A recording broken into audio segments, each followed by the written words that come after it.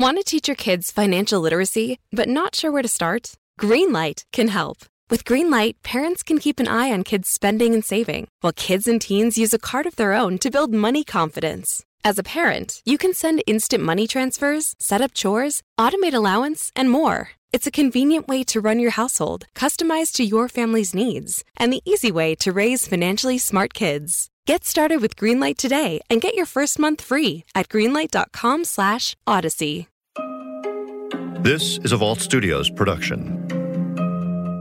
I'm Reed Redmond. I'm Spencer Brudig. I'm Will Johnson. This show contains graphic material and is meant for mature audiences. This week on True Crime Chronicles. I hope that in the coming months, as we cover this case, we can uncover something, or we can cover the new development of Jason coming home. And our hope would be the one person who knows something steps forward and it unravels all of this and it brings Jason home. Kent Landry is looking for his son, his 21-year-old son who vanished just before Christmas last year. You know, for any parent, to think for a moment what your life would be like without one of your children.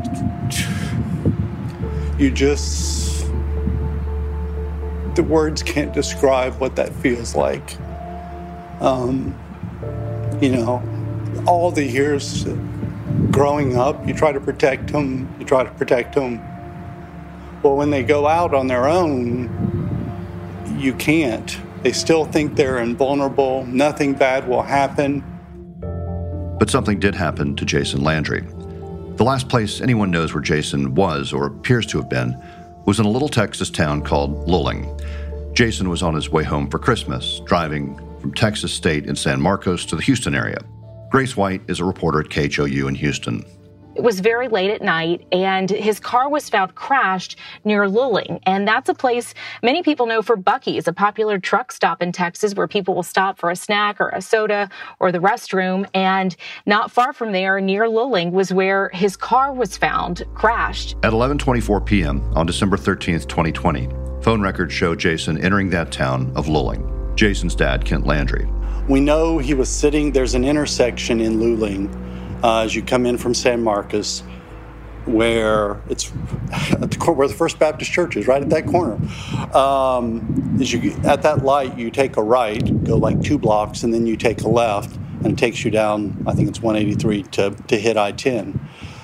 And this was the first time for him, because this was his first semester there, that he actually was driving it at night. He's come home a number of times, but it was always kind of in the evening, in the afternoon after class. So probably this is the first time at night.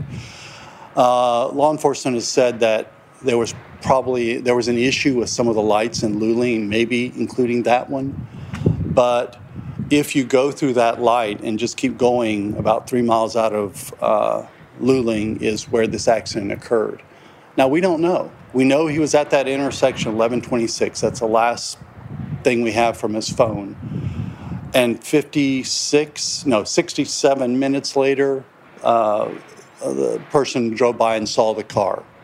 What happened in those 67 minutes? We don't know. What happened with Jason from 1126? We don't know. We got the call, I think it was about 2 in the morning. And I was probably there in Luling at 5 in the morning. I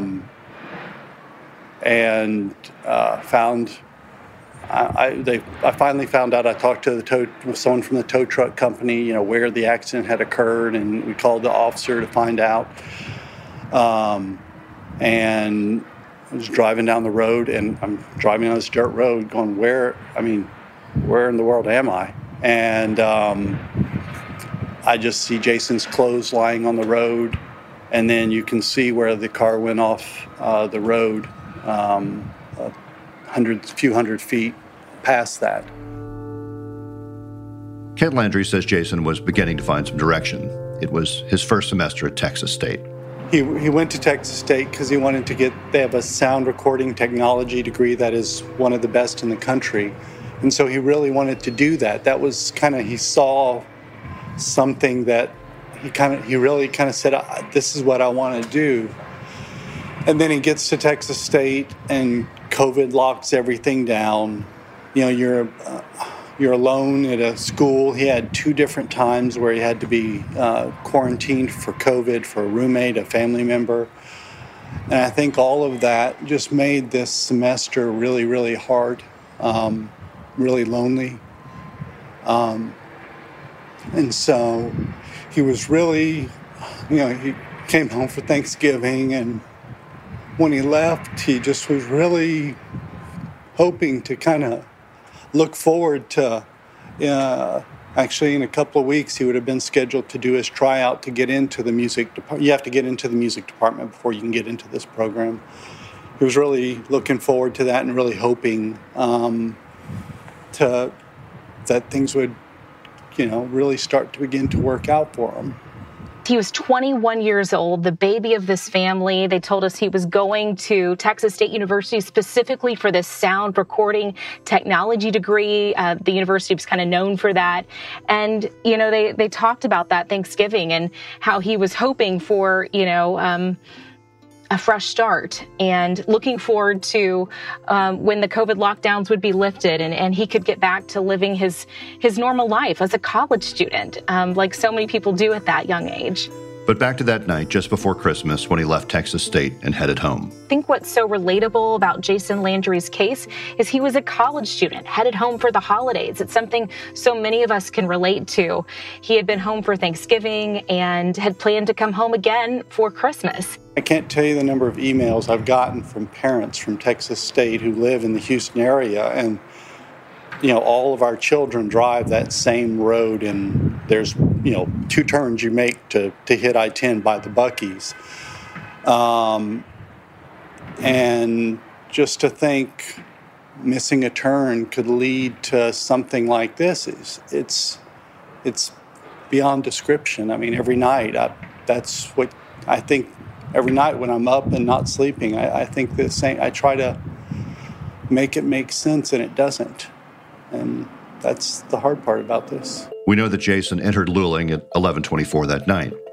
He'd only been on the road for about 30 minutes. Just before 11 o'clock, 10:55 p.m., he leaves his apartment in San Marcos, and then he drives toward Luling, that small town we mentioned. 11:24 p.m., he drives into Luling. He's using Waze, the popular traffic app for directions, stops using Waze, opens Snapchat on his cell phone. Again, that comes from his cell phone data. And then basically the digital footprint stops. And at 12:31, so just after midnight, 12:31 a.m., a state trooper finds his car. But the story immediately starts to take a strange turn. Jason is nowhere to be seen. His car appears to have crashed, and he's left behind personal belongings. The key is still in the ignition, but the cause of the crash is a mystery. They think he may have swerved. They don't know right now if he hit a deer, if there was another car involved. There was no paint from another car on the body of his car, so they assume it may have just been a one-vehicle crash, but right now they just really don't know if he hit something or what happened. But they did release some photos, and on one of the pictures of the car that they've released to the public, hoping to get more tips and information about Jason's whereabouts, is the bumper. And on the back bumper, Will, it's like almost he hit a tree. There's some wood chips there kind of crushed into the bumper, and they think that he may have hit a tree when he crashed. Was there some road rage incident? Was there something that happened that led to Jason disappearing? They've done auto forensics. There doesn't seem to be paint from another car. Now, could another car have been chasing him? Because this is a dirt road. Could a car have been chasing him and it caused him to spin out of control? I mean, I'm sure you've probably driven on dirt roads out in the country in the middle of the night. It could easily just been a deer and he swerved, and you swerve on a gravel road and you can very easily spin out, and that's probably what it was. But for now, no one knows why Jason's car left the road that night or where he went. So they find his cell phone in the car, his clothes and a backpack 900 feet from the car, kind of thrown out on the roadway there, his wallet, his laptop, and inside either the backpack or the car was a small amount of marijuana. And they did find a small smear of blood on his clothing, but they believe that could be from hitting a barbed wire fence nearby. Right now, we've asked, is there a sign sign of foul play. And they just say there's still an ongoing investigation, but there's nothing right now that they've released that points to evidence of foul play. But of course, it's all still under investigation. Those may have been the clothes he was wearing. I mean, we don't know for certainty, but I think they may have been. What would cause that?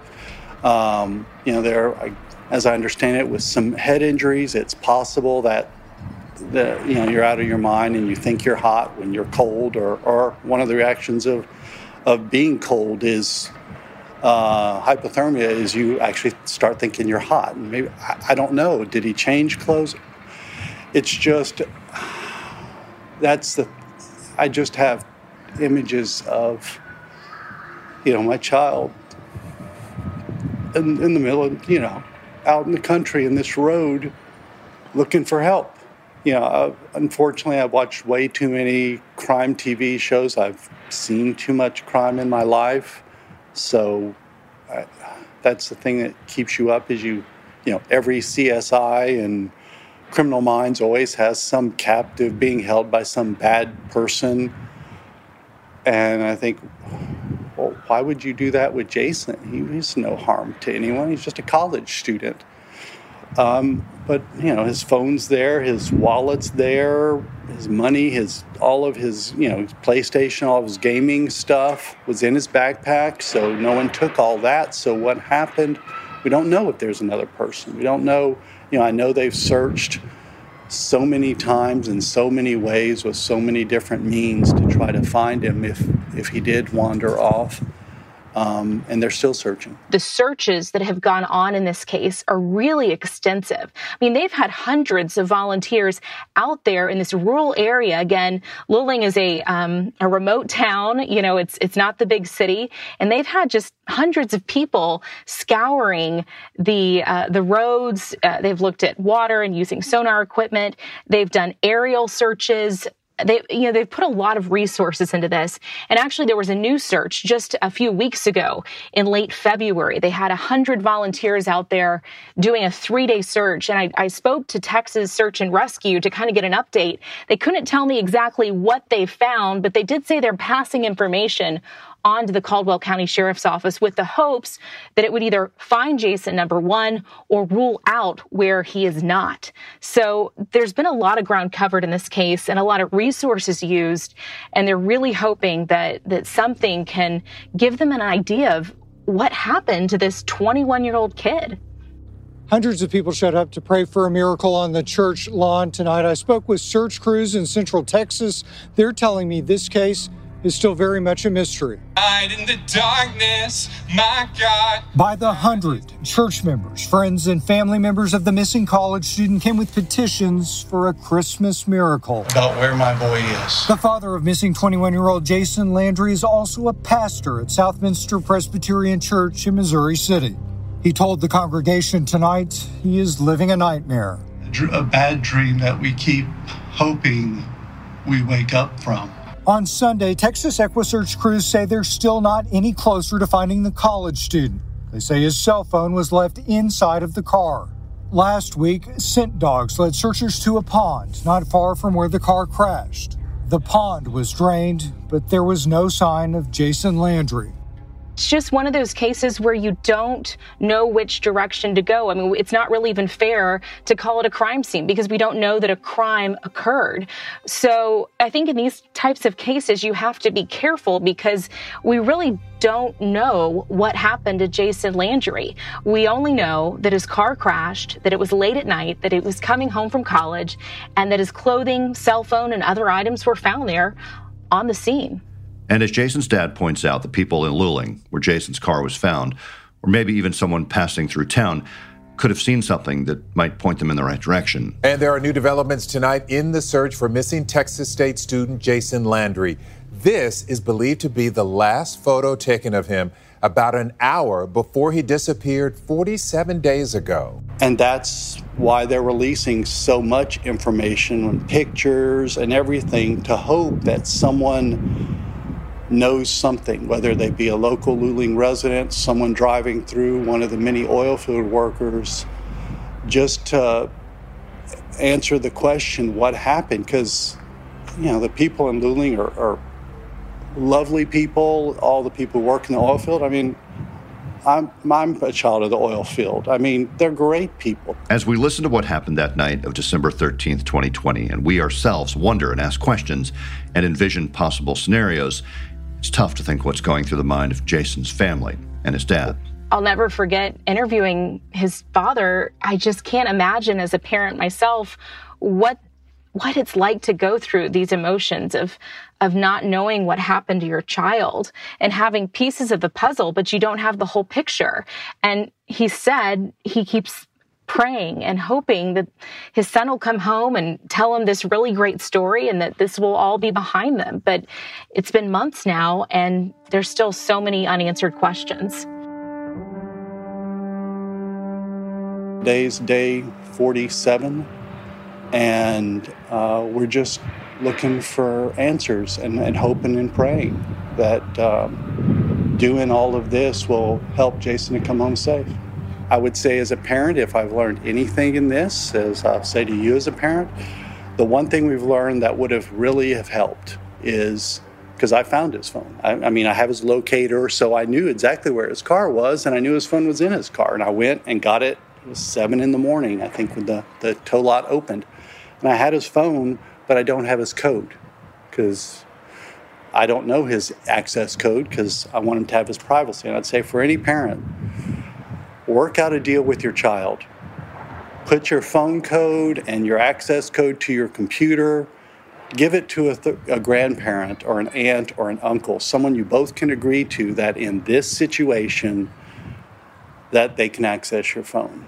And I would just say, something as simple as being, and parents would disagree with me on how much, to let your child and to have some privacy. When they're that age, when they're in college, I think they should deserve some privacy, but, work out an arrangement. Give it to grandma, give it to aunt and uncle, give it to a brother or sister that, but in this case, if we had been able to have his phone, we could, for example, what happened, it was on Waze and then he switched to Snapchat. What happened after that? Maybe we could have that answer and could have had it 47 days ago. Hug your kids, if this story doesn't make you hug your kids, in all of this, we're being prayed for by thousands of people. And that's the thing that keeps us going. It truly does matter. No matter what happens, we know God is with Jason. If it's the worst, and he's passed, I'll get to hug him in heaven. And knowing that makes all the difference. It makes all the difference. For now, Kent Landry holds on to hope and that vision that one day his son could walk through the door. That Jason comes home safe and sound with the story I can't wait to hear. I think everybody would like to hear. That's our prayer. I mean, we know God's with him wherever he is. For True Crime Chronicles, I'm Will Johnson, here with Reed Redmond and Spencer Brudig. Guys, this case, like other cases we cover, but this one in particular is just so bizarre, a mystery about this young college student driving home, and there just don't seem to be any answers. There are some weird clues. There are the clothes in the roadway. There's, the car, the passenger door locked. It's just a lot of stuff that you just can't quite wrap your mind around. Yeah, it all kind of goes back to what Jason's dad said about how he keeps trying to make sense of something that just doesn't make sense. And clearly there's a piece that we're missing here. And when we know what that piece is, if we ever get to know what that piece is, it might make a lot more sense. But without it, this whole case is just baffling. The detail that I kept focusing on was that he had his phone with him when this crash happened. But the phone was actually found in the vehicle, turned on with service. So one thing I thought was maybe he didn't have phone service. He wanted to call for help and he walked off or something like that. But when the phone's found in the vehicle, there's battery in it and it has service. So that, adds to the mystery of all of it, I guess. This really got me. I mean, the father's interview, right, is just so tragic. It's you can just feel the emotion. You can feel the pain. I mean, he's choking up the entire time. It's really hard to listen to. The two things that I kind of focused on were, number one, that pond that the cadaver dogs took investigators out to.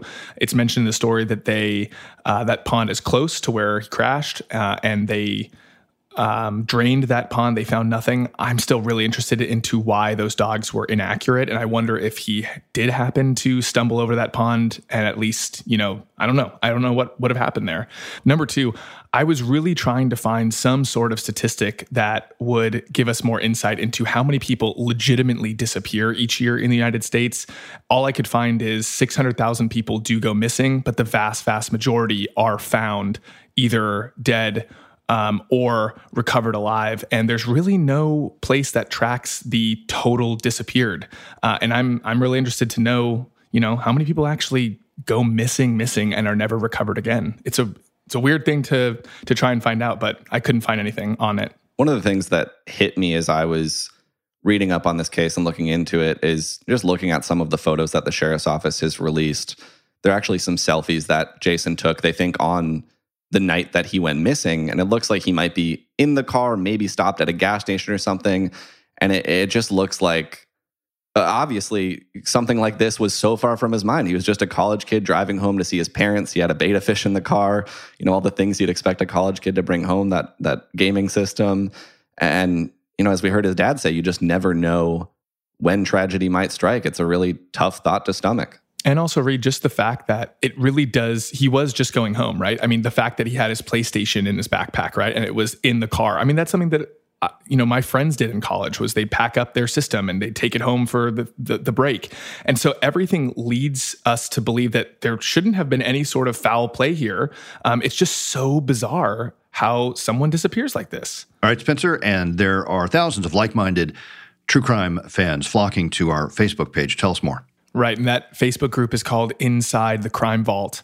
We have almost 6,000 members, so we hope to see you in there discussing this case and other cases like it. All right, and Reed, we have a few new podcasts to talk about, one brand new, and of course our daily crime show that Reed and I host, The Daily Crime. Check it out wherever you listen to podcasts, and also one that has just launched recently. Yeah, we just launched the second season of our Bardstown podcast, Beyond Bardstown, Lacombe. It's a very mysterious story in Louisiana that kicks off with a house fire in the woods. All right, for True Crime Chronicles, I'm Will Johnson, along with Spencer Brudig and Reed Redman. We'll be back next week with a new case and a new story.